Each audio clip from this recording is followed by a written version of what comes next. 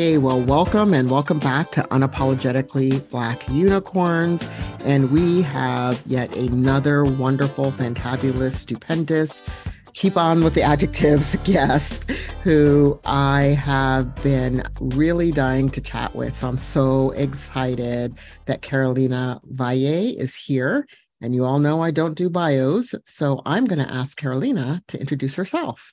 Well, I think to answer that question, I really need to first share a little bit about my background and how I identify myself. I serve as a board member for a local progressive school, and we in a committee recently talking about our identities. And we did this exercise where we shared what our race is, what our ethnicity is, and what our culture is. And it really helped me describe who I am and kind of tell my story and why I do this work. And so I think the first thing to know about me is what my race is.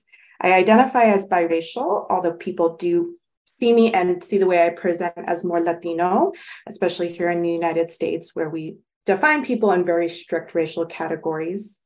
My mom immigrated here from Nicaragua after I was born in the late 1980s, but my father is from Florida. I lived with my mom growing up. I didn't meet my father until I was about 12 years old, but I actually spent my summers with my white grandparents from Florida. And so I have a very close connection to both sides of my family.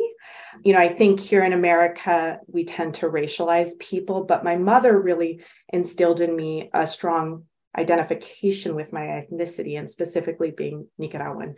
And so a lot of our family stories growing up were really rooted in the story of Nicaragua in the 1980s, which, as folks might know, was a time of great turmoil because there was the Sandinista revolution happening at that time, which was really a movement among people to resist a legacy of dictatorship.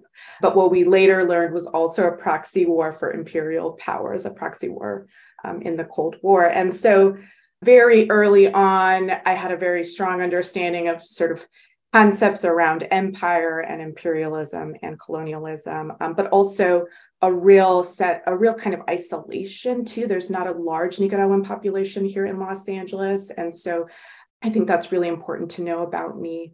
And then the last thing I'll say is, I mentioned earlier about being biracial. I would often ask my mom growing up, Mom, what am I? Where am I from? And she would say, don't worry about it. You're an Angelino, because I think she really had a strong understanding that all of this was a social construct anyways. And so I live here. I grew up here. I went 2 hours away for college and I quickly came back. And so I identify very closely with that part of myself too. And, those three pieces, I think, encompass a huge part of who I am.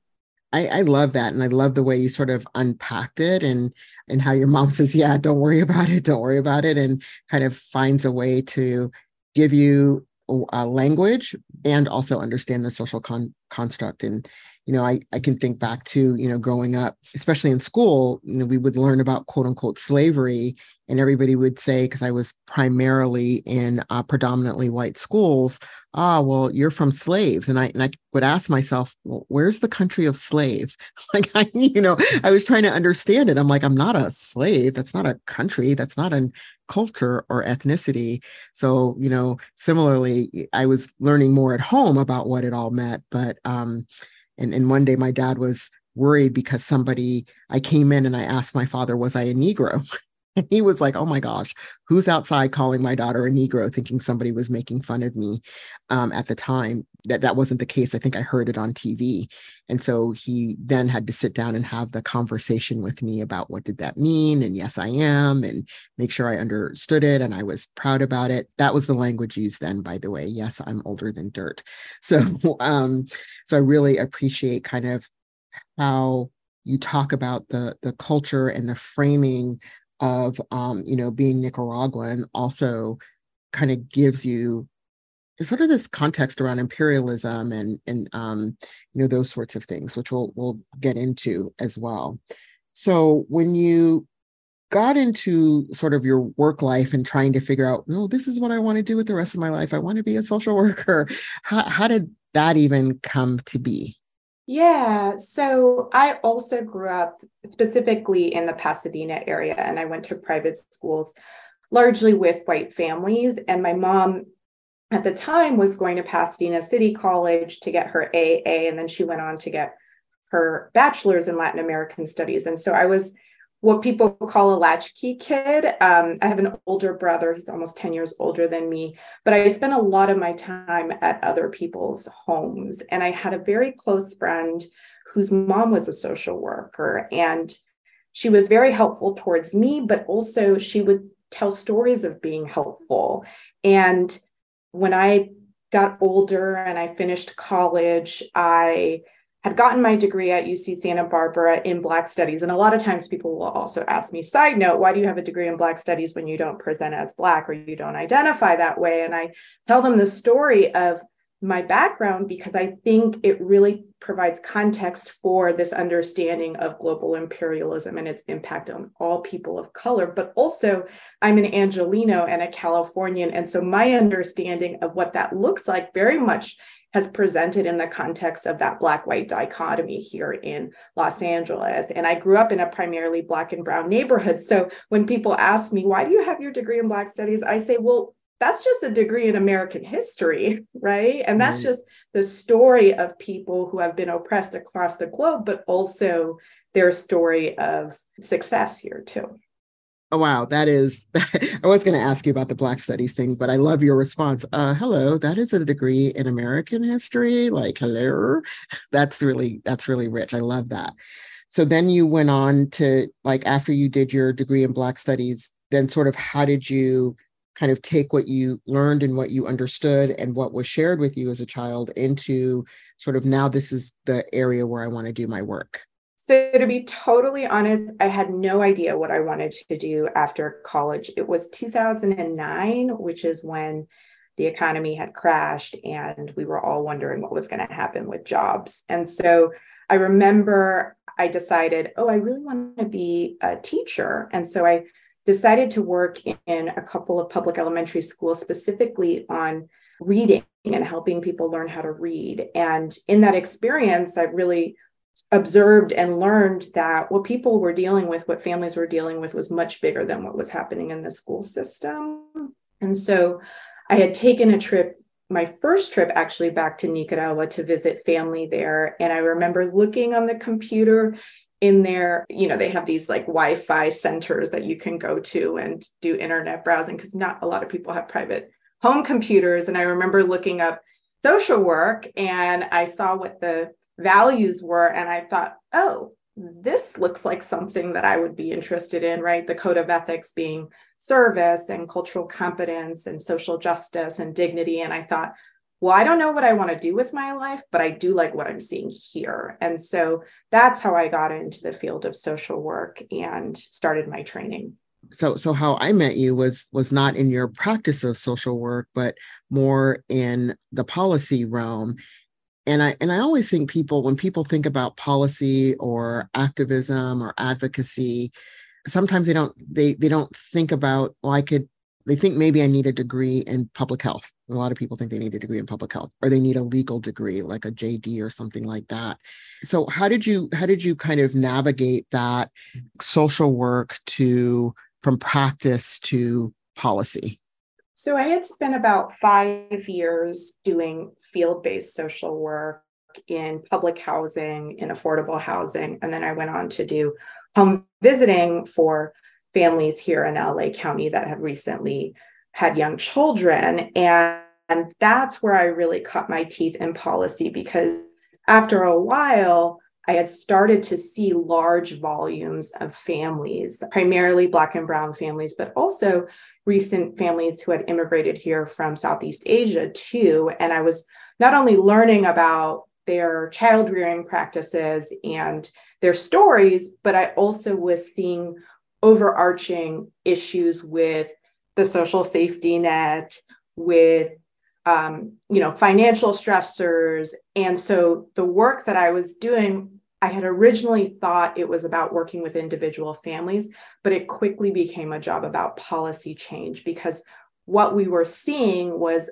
a number of families who needed to be and were looking to be connected with county mental health services, but were unable to, either because they didn't have access to Medi-Cal or access to transportation, or they didn't feel trusting of the provider that they were connected to, or the person who called them on the phone hung up, right? So it was through that work that I started to see some of the gaps, particularly think in our mental health system, and thought to myself, this is really important. We have a serious mental health crisis happening among early moms, first-time moms, immigrant families, African-American families, where we're seeing their cultural practices not being respected and incorporated.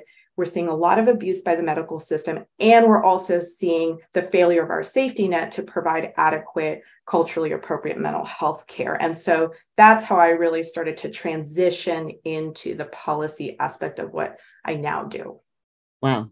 Yeah, exactly. Thumbs up, claps, snaps, the whole 9 yards when I'm like really excited about what I'm hearing, because I think we talk about access broadly in mental health, lack of access for a variety of reasons. And sometimes the one that doesn't rise to the top is this lack of access from a cultural lens, cultural and or linguistic lens. And, we fight that by trying to do something on the service side, but what you're saying, if I've got it right, is that there's policy change that can drive what happens on the service side rather than beating your head on trying to do it just on the service side. It's a both and. But so what kind of work are you doing now? So now I do a lot of work around, it's a few different things, but I think one of the big pieces is really about first listening to communities and what communities desire, listening to what they want and what their hopes and dreams are from when we think about mental health and well-being.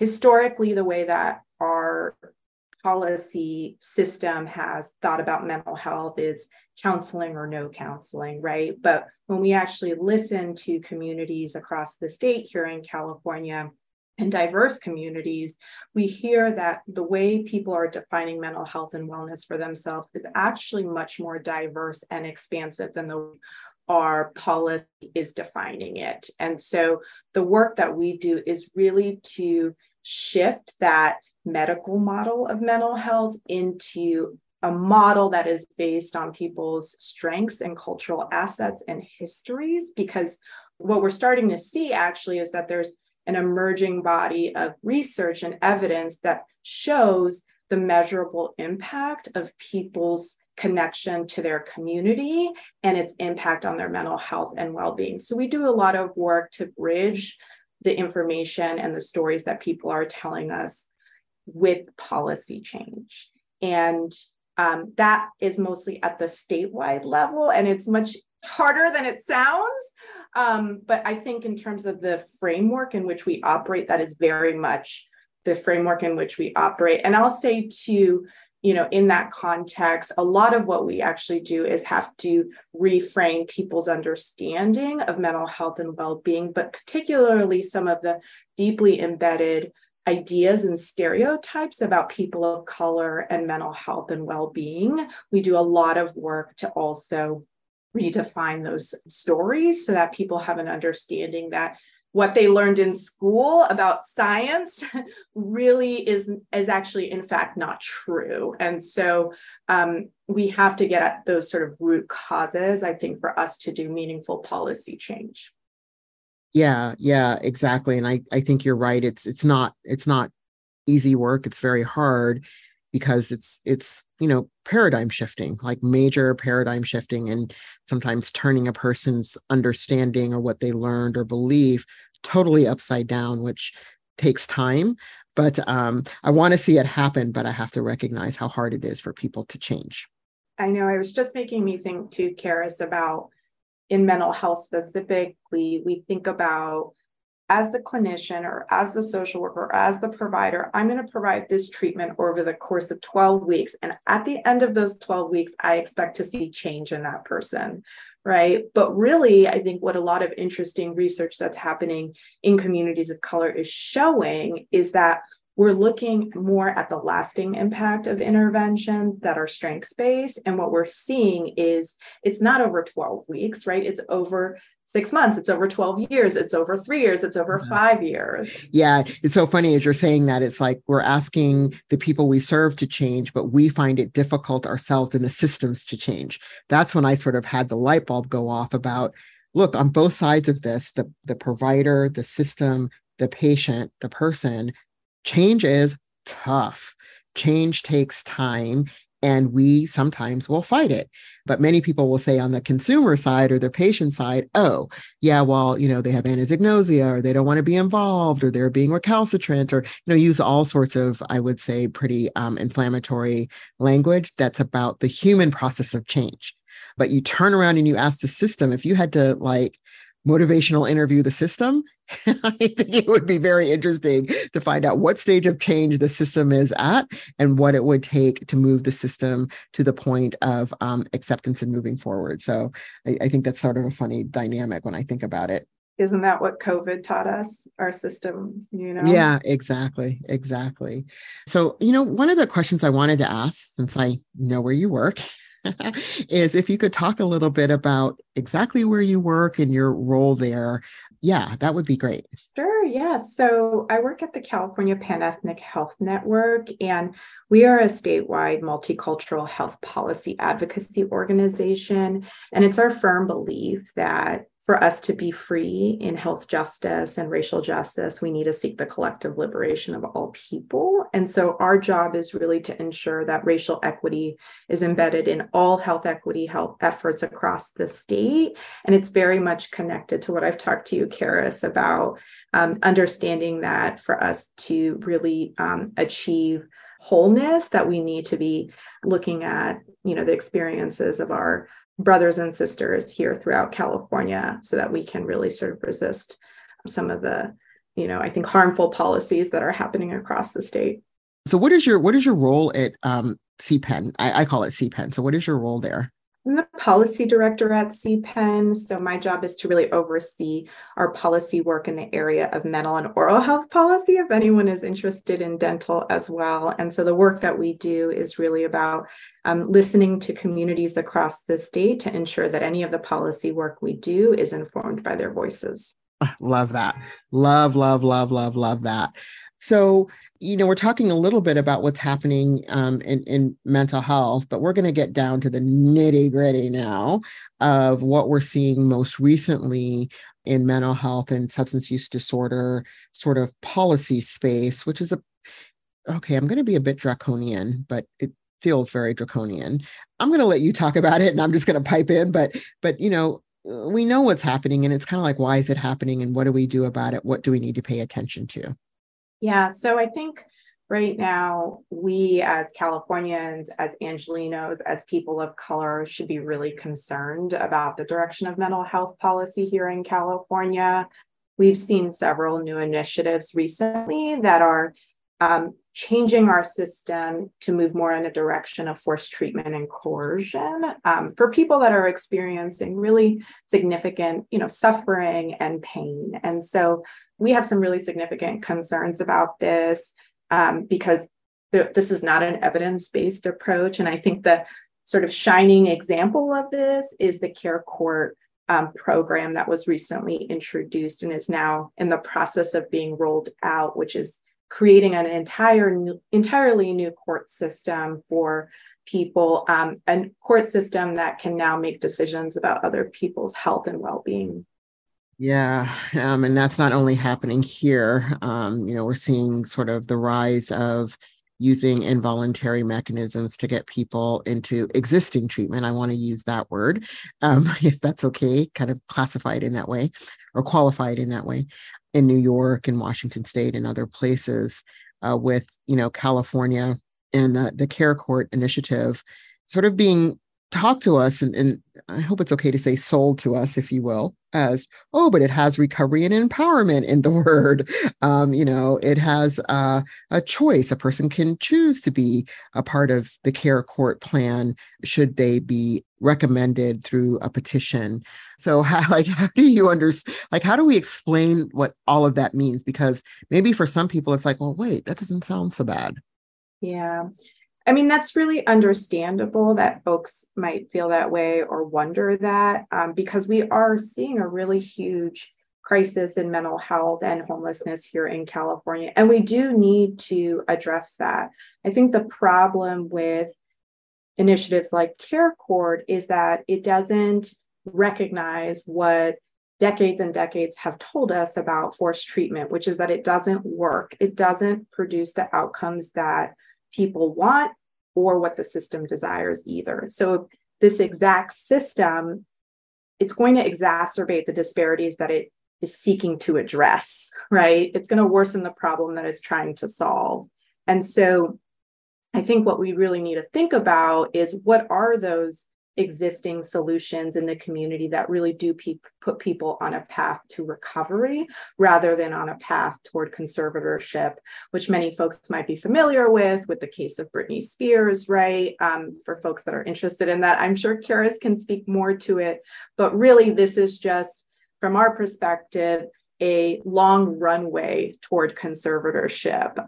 And so it does not connect people to more housing. It doesn't guarantee housing. It doesn't guarantee access to a culturally competent provider. And Care Court does not guarantee that a person will be safe through this program. And so I think we have some really significant concerns and frankly, opposition to the Care Court initiative for some of those reasons. Yeah, that's exactly why I qualified the idea of connecting people to treatment. It's treatment as we know it today. That's why I say existing treatment. And many times, folks have accessed treatment previously. It may not have worked for them. It may not have been accessible either culturally or linguistically. It may not be when, where, and how people are able to access in their communities. So to subject people to that existing structure as it is through a court process that has consequences if you don't participate, I think is also a bit scary. And that's kind of what I've been talking about is how are we going to ensure that the services and supports are available when, how, and where people need them in a culturally, I call it culturally aligned or relevant way, linguistically aligned or a relevant way. That's my concern. If it wasn't there before, how's it suddenly going to exist now just because they're in a Care Court plan? Yeah, and I think this is where I think our policy making system fails or falls short, because part of the work that we need to do as advocates is to listen and learn from people with lived experience. And when we do that work, what we learn is that there ain't no care in Care Court, right? And there are solutions, but we haven't gotten them recognized by the system or invested in properly. And so that's where we need to turn our attention to when we talk about what needs to change in our mental health system, not the legal system. Right. So when you talk about things that are existing in the community, like what kind of things are those? And I know we've talked about them on the podcast before, but I certainly want to make sure that you can articulate them as well. Well, I'll say first, everyone has basic needs. We all have basic needs that need to be met, right? Think of the Maslow's hierarchy of needs, right? Or if you think about it in terms of the medicine wheel that our Indigenous brothers and sisters have taught us about, which is more of kind of a balanced approach rather than a hierarchy. And I think that's the first thing that we all need to recognize is that no matter where we are in our lives, we all have basic needs that need to be met. And that could be spiritual needs, it could be economic needs, it could be community needs, right? There was a recent report that came out that showed we have a loneliness epidemic here in the country happening here. And so that's all contributing to our mental health and well-being. It's not just the traditional counseling or no counseling approach. And so we really need to think about what are the social determinants of health and of mental health here, and what are those solutions that we can continue to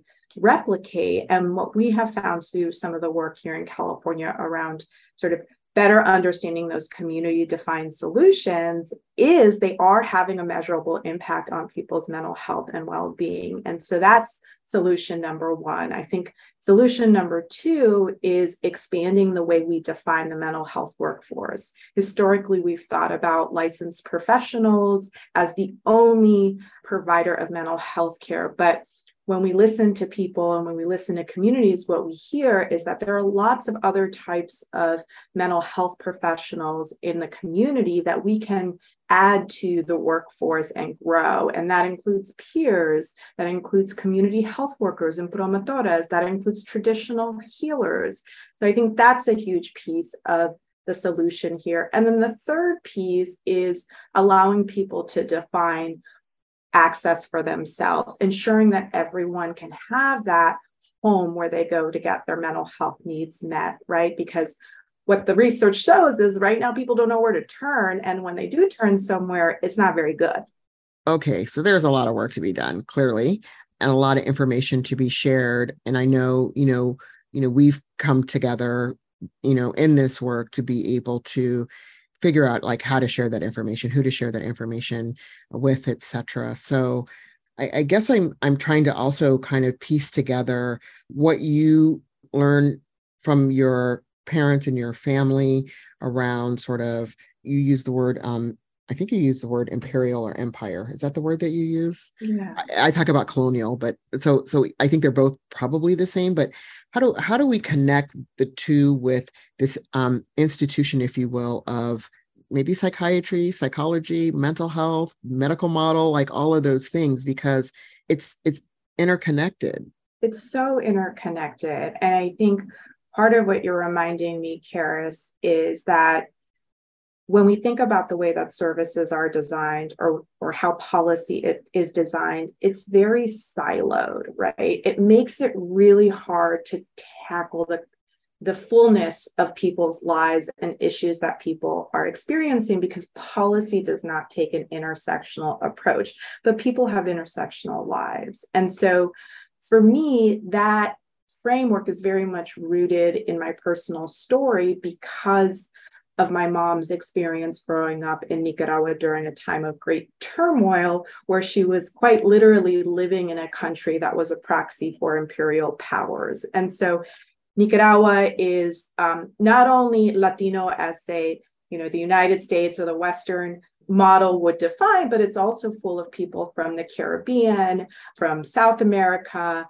And so it's actually a quite diverse country. And when we came here to Los Angeles, I grew up in Los Angeles. It was a Black and brown community. I went to school with many people of different backgrounds. And I remember the first VHS tape that I had growing up was a tape about the global exploitation of Disneyland workers. And if you ever open up a t-shirt from Disneyland, you might see the country Nicaragua listed on the label, right? And so my mom, as I mentioned earlier, went back to school and she got her degree in Latin American studies. And it was very clear to me growing up and very much part of our family story that our struggle is connected to other people's struggles.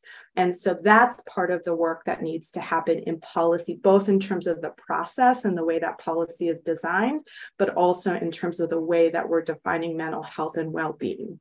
Wow, that's really fantastic kind of way to frame it, and makes me think how my concern about coercion and being coerced, it does make me think about what generations of my folks have been fighting for related to freedom and enslavement. And people will say, well, that's different. And I will ask, well, how is it different?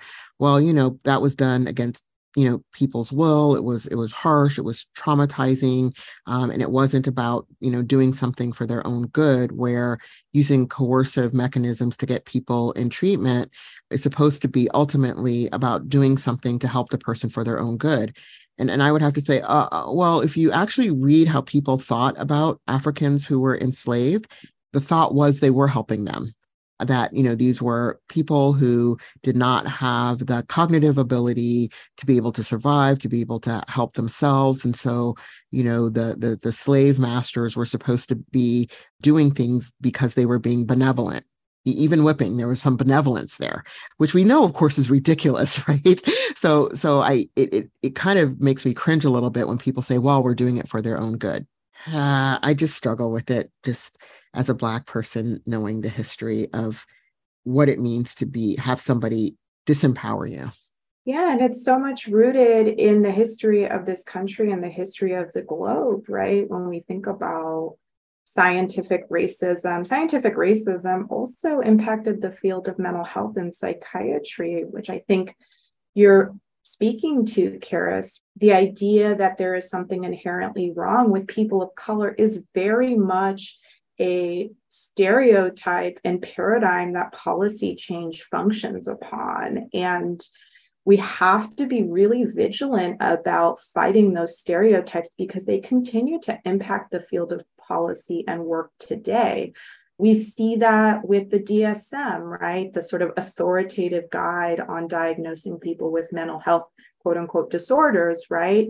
It wasn't until 1973 that the DSM stopped classifying homosexuality as a mental health disorder, and it continues to pathologize transgender identities today, right? And we see that also in the overdiagnosis of Black people with serious mental illness. It's not because Black people are more likely or biologically prone to have serious mental illness. It's because of the function of really scientific racism and implicit bias in our public mental health system.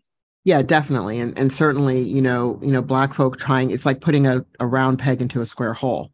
And we're continually trying to be, or made to be, I don't know that we're trying to be, but we're asked to be square when we're round, for lack of a better way. It's the only analogy I can come up with at the moment. And every time you try to adjust yourself to fit into that square hole, you're changing something inherently about yourself, which causes mental distress at the end of the day. I think Martin Luther King got it right when he talked about, what we do is we are always in a state of creative maladjustment, which isn't a psychological diagnosis. It's more around, it is a protective factor for us to be able to exist in a society that isn't built by us. It wasn't built by us for us, in other words. So yeah, I wish we could put time in freeze frame and just freeze everything. Here I go with my kind of weird thoughts, but put time, like freeze frame time right now, and that everybody who has to work on this issue, from the behavioral health directors to the legislators to people with lived experience, family members, policy people, housing people, educators, that while time is stopped, we could actually sit down and try to really resolve these issues and develop a system that would work for all. But we can't freeze time. Mm-hmm. And that's not the way it works, sadly. And as you said at the top, policy works fast and furious, and doesn't have time to sit down and tackle these really intersectional, difficult problems. So what you were saying earlier made me think of the expression, it's like putting the fox in charge of the hen house. Yep, exactly. So, we're going to wrap up, or we're coming time to wrap up. But before we do the whole wrap up situation, I always ask the guests to do some wisdom dropping. It's wisdom dropping time, which means you're going to share a piece of wisdom with the audience. It could be an action step. It could be something you want them to think about. So what piece of wisdom would you like to leave our listeners with? Oh gosh, what a big question. I don't know. There's so much wisdom to share, but I would say probably the thing that I revisit often is, and the thing that I try to be vigilant against, is this concept of oppression hides in ambiguity. The idea that without knowledge and without learning and without understanding, we are going to continue to be oppressed and harmed. And so I'd really encourage everyone to continue to seek knowledge and understanding of what is happening in your communities when it comes to mental health and well-being, and what is happening at the state level too, because we don't want oppression to hide in that ambiguity. Wow. Snaps, claps, thumbs up, everything. So now, after you've shared that wisdom dropping, which was amazing, this is where I get to do because the producer reminds me that I need to ask people to like, subscribe, comment. So make sure you do that. But of course, the most important thing to do is to share the podcast so folks can have access to the wonderful information that our guests are sharing and can learn more about what's happening in mental health from our policy folks, social workers, people with lived experience, the whole nine yards. So remember to share. And until next week, thanks for joining us on Unapologetically Black Unicorns.